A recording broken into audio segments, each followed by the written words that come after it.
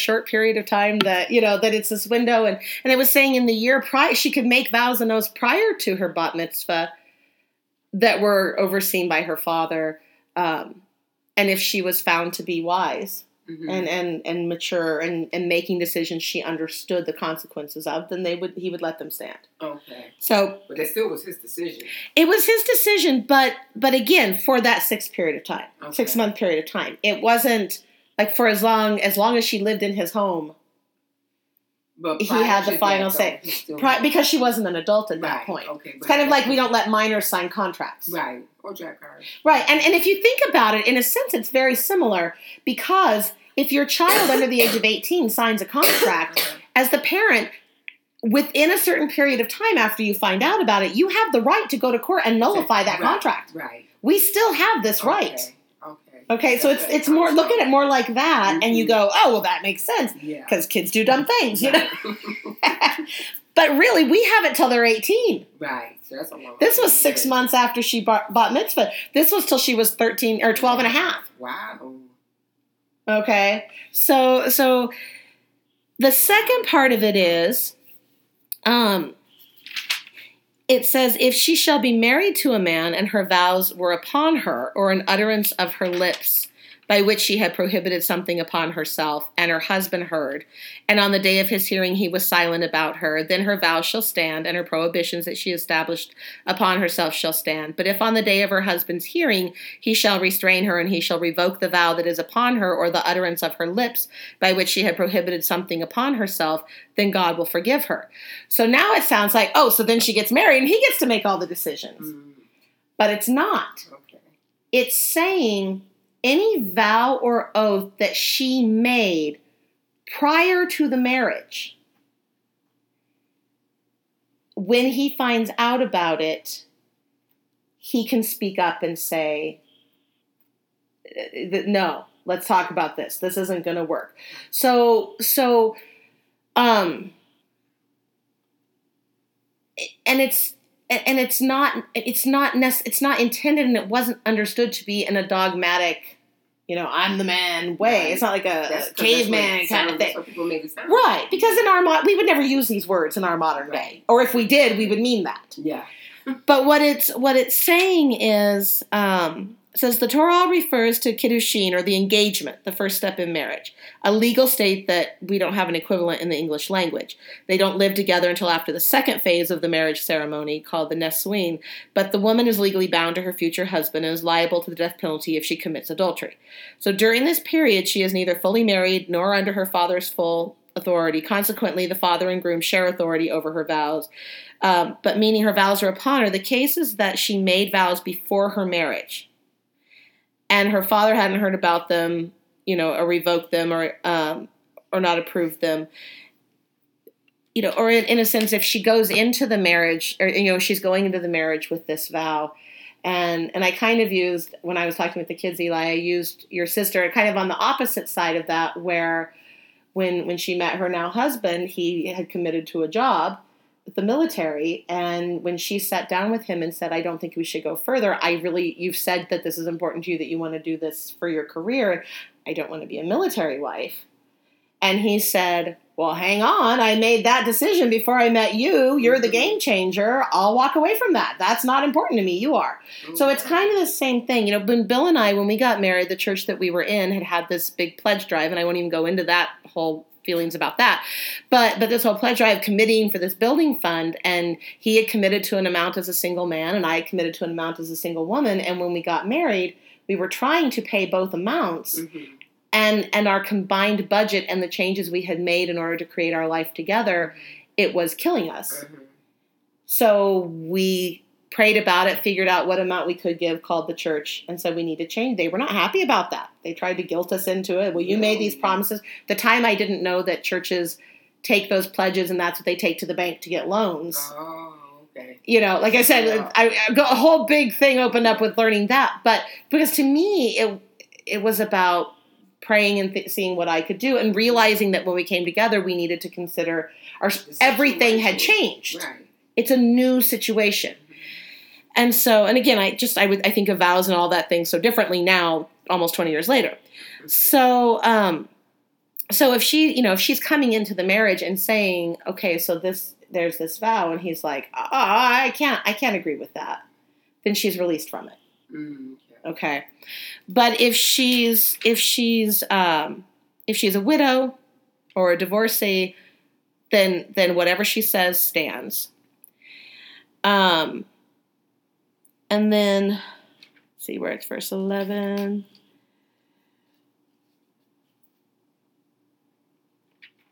Okay, to cause the husband's so and then it does say if she's in her husband's home and she takes a vow upon herself, he can nullify it. But again, it's restricted in that the husband's authority is restricted to vows that might cause the woman personal discomfort or which might affect the relationship between husband and wife. The parameters of his authority are very closely defined in the Talmud. So in other words, if she commits to something and he says, I don't want to see you suffer like that, then she can be released from it. Or if she commits to something that is going to directly affect him and their relationship and cause strife, then he has a right to speak into it. But it was never discussed or intended to be in this dogmatic, no, you may not do it, but in a caring. Part of a caring and a loving and a mutually loving relationship. And ideally, husband and wife would be talking to each other about what they're vowing. So do they still adhere to that today?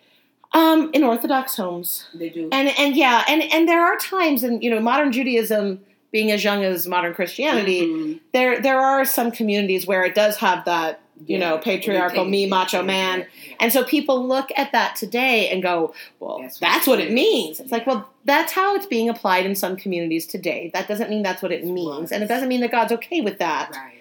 So keeping that in mind that, everyone today is reading it and doing it. And then it goes back to the whole thing with the Midianites. So this is what God tells Moses to teach them right before God tells them, now gather an army and go after the Midianites because of what they did to you.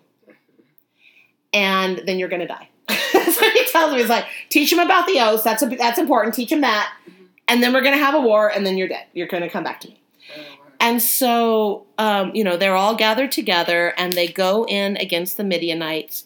And this is after the guys shish kebab? Yeah. Okay. Yeah. This is all in response to all of that. And they go in and they kill all the men. And they take all the women and the children and all the animals and all the loot and the booty, and then they burn everything down. And they go back, and they're all proud, going before Moses. And Moses is looking around going, guys, these are the women who came over to tempt you into adultery. What are they doing here? Yeah. Why did you bring them back? Why are they not dead too? The whole point was that sin had to be done. Right. And they're like, oh, wow. So all of the women who had come and brought that in, were taken care of. And then this is where, we were talking about the whole idea of the young kids and the women and everything being kept there. And to us, it's this picture of slavery. But if you think about it in a practical ancient world way, where were they going to go? Mm-hmm. All the adults were gone and all of their town was burned. Yeah. Would it be more loving to go, good luck to you, we're going home now. They took them, they provided for them, they cared for them, they took them into their homes.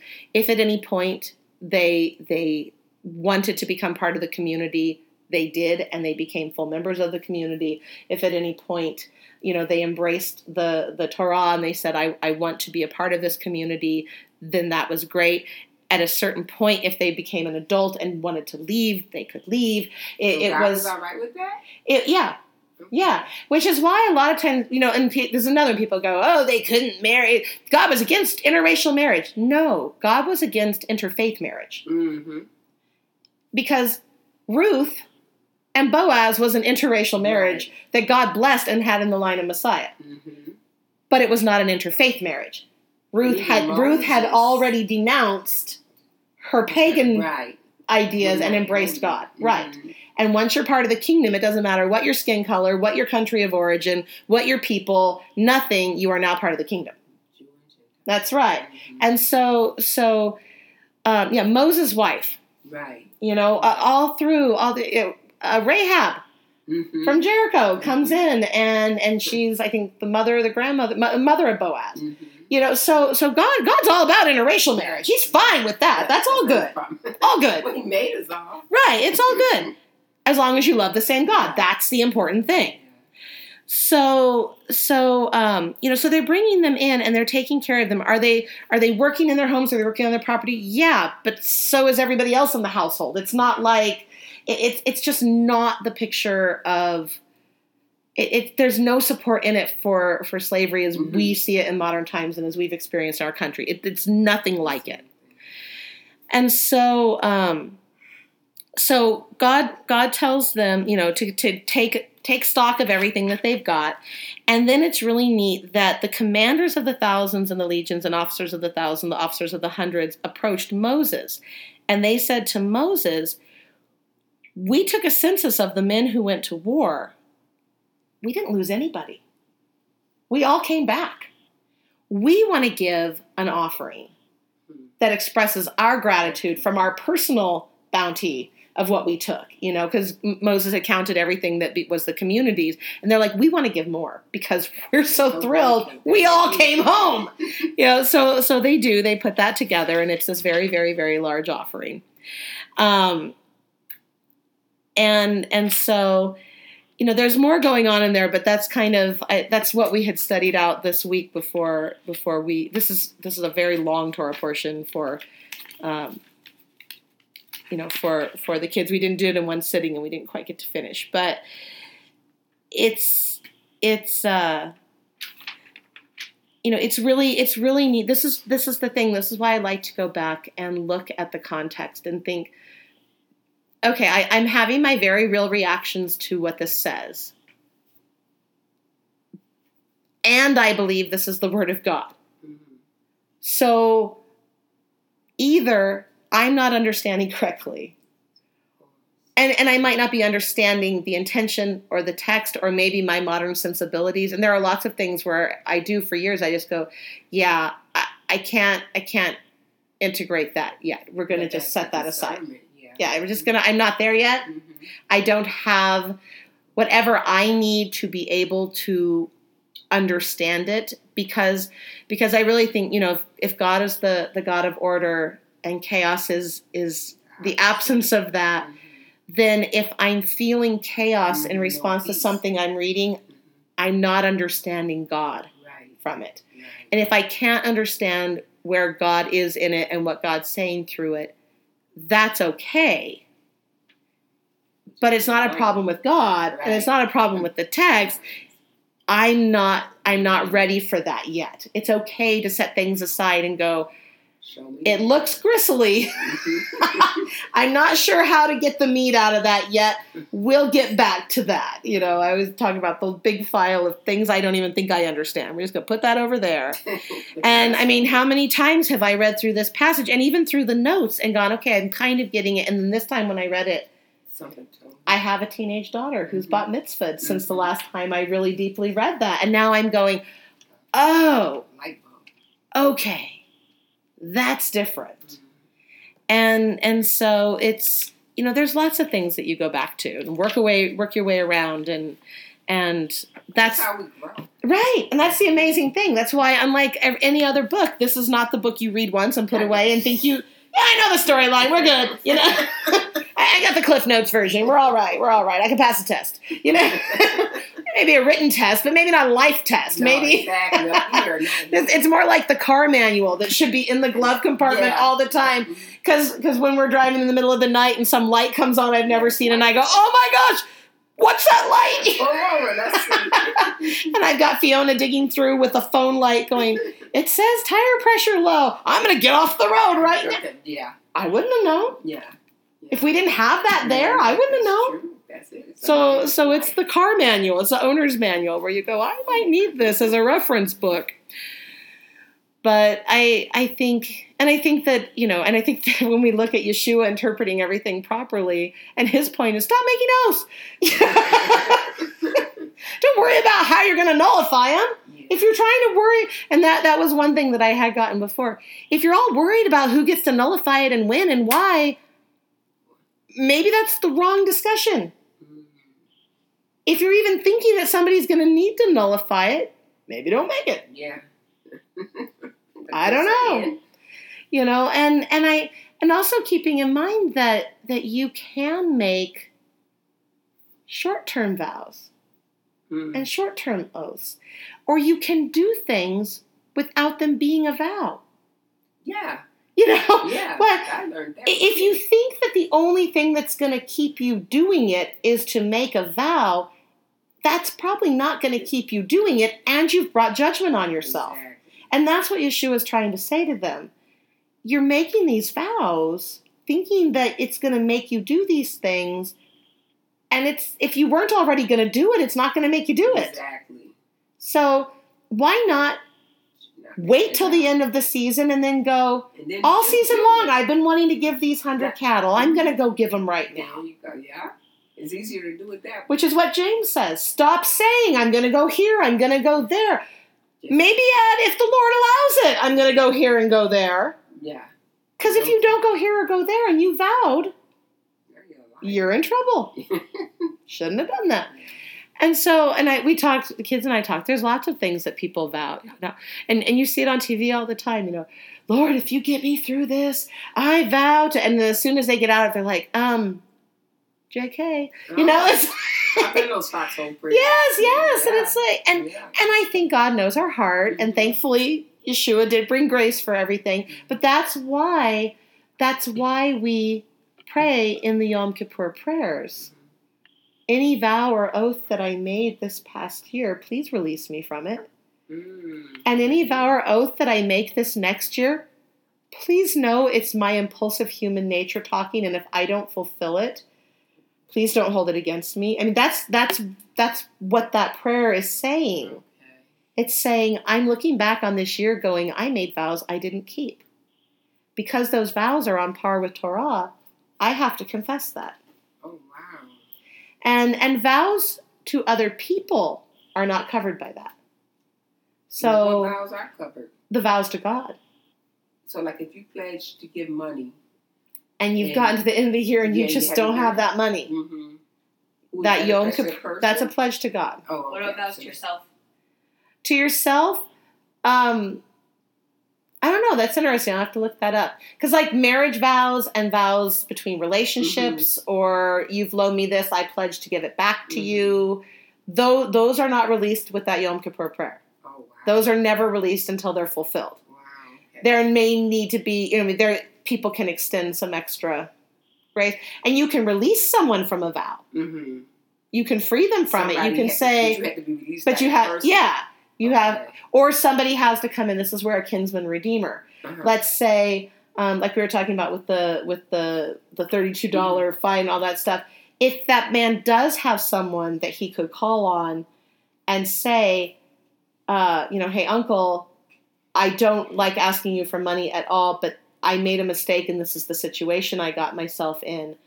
Will you please loan me the money? I promise to pay you back with reasonable terms, but this is going to kill me. Right.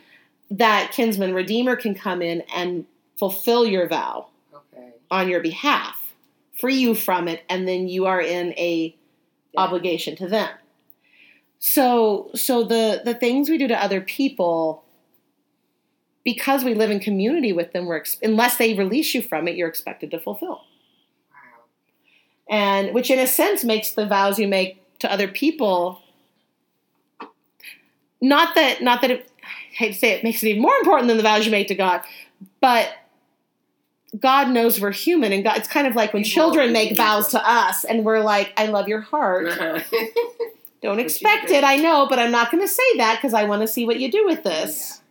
But God knows that we're human and we go around doing this, which is why Yeshua says, stop. Yeah. Just stop thinking. God doesn't love you more when you vow to do something.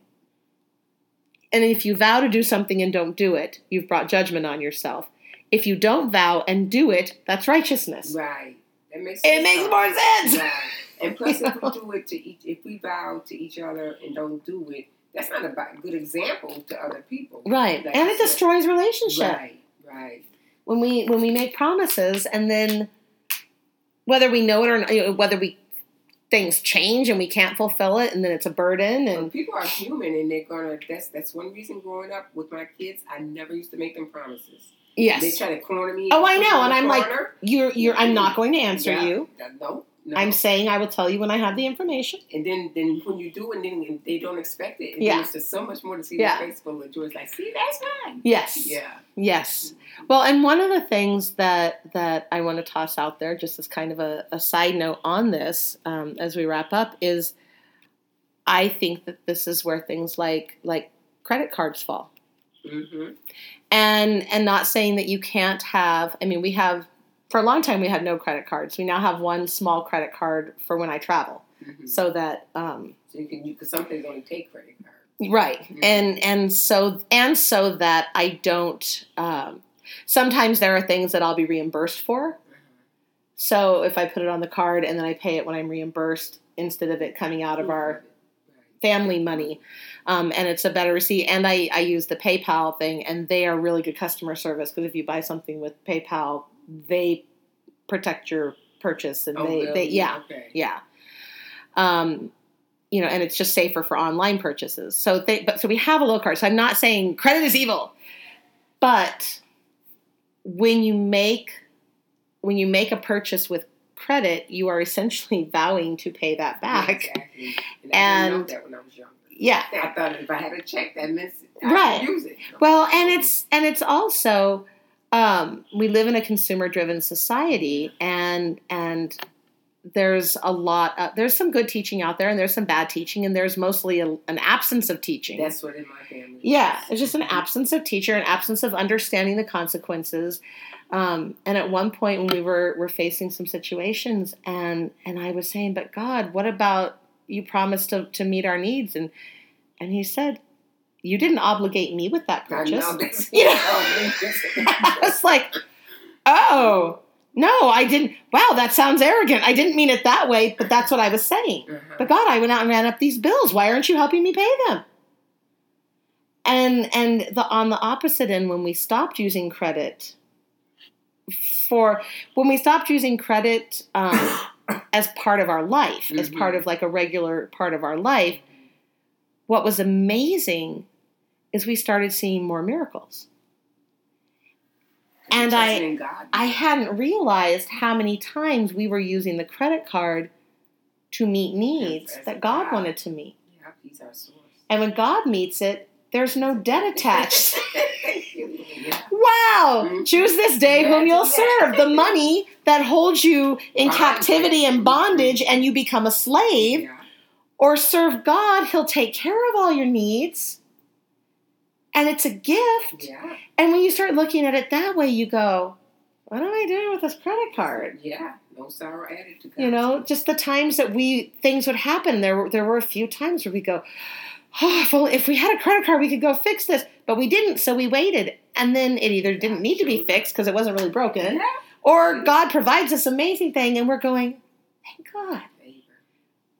But we weren't seeing those miracles when we were just going out and doing it ourselves. Oh, we got a need. Let's go do it. Okay. Well, thank goodness we have this credit card. Yeah. That's what He showed me. His favor, is money. You can't put a price on His favor. And sometimes, it was through stuff. And a lot of times it was through stuff that was better than what we could have afforded when we had credit, mm-hmm. where we were getting, someone's hand-me-down that was way nicer than something we could have afforded on our budget. Right. Or was getting something way better than we thought we would. Well, I guess we can go and do this, and He would do something even better. And with remorse too, because you got to pay it back. Right. It's no pleasure. Really. Right. Yeah. Right. Versus the even joy. Better thing with no strings attached. Mm-hmm. And God's good that way, but that's the whole point of community also. Yeah. And when you're in community, then we can meet each other's needs and we can provide for each other. And it's not all financial. Sometimes, sometimes God provides for your healthcare needs by you not getting sick. How about that? Stay healthy. Sometimes He provides, for your food. When I was in college and there were times where I didn't have any money for food, I had a little bit like a yogurt in the fridge and I'd eat it at breakfast and I'd go, okay, God, I'm trusting You to either send me food today or hold me over till I have food again. Exactly. Every time that happened, I'd run into somebody around lunchtime who'd say, I haven't seen you can I take you to lunch and let's catch up? And I'm like, absolutely, thank you. Thank you, God. You, so it's, God wants to do those things. He wants to take care of us. Which, going back to our Micah portion, God wants to bless us. And it's not enough to just say, oh, glory to God for this. Yeah. It's what we do, because then when we're in the position to take that person to lunch, do we? When we're in the position to help that person who's in need, do we pass it on? Mm-hmm. So let me go ahead and bless, and we're finished up. But may the Lord bless you and keep you. May the Lord make his face shine upon you and be gracious unto you. May the Lord turn his countenance upon you and grant you his peace. Amen.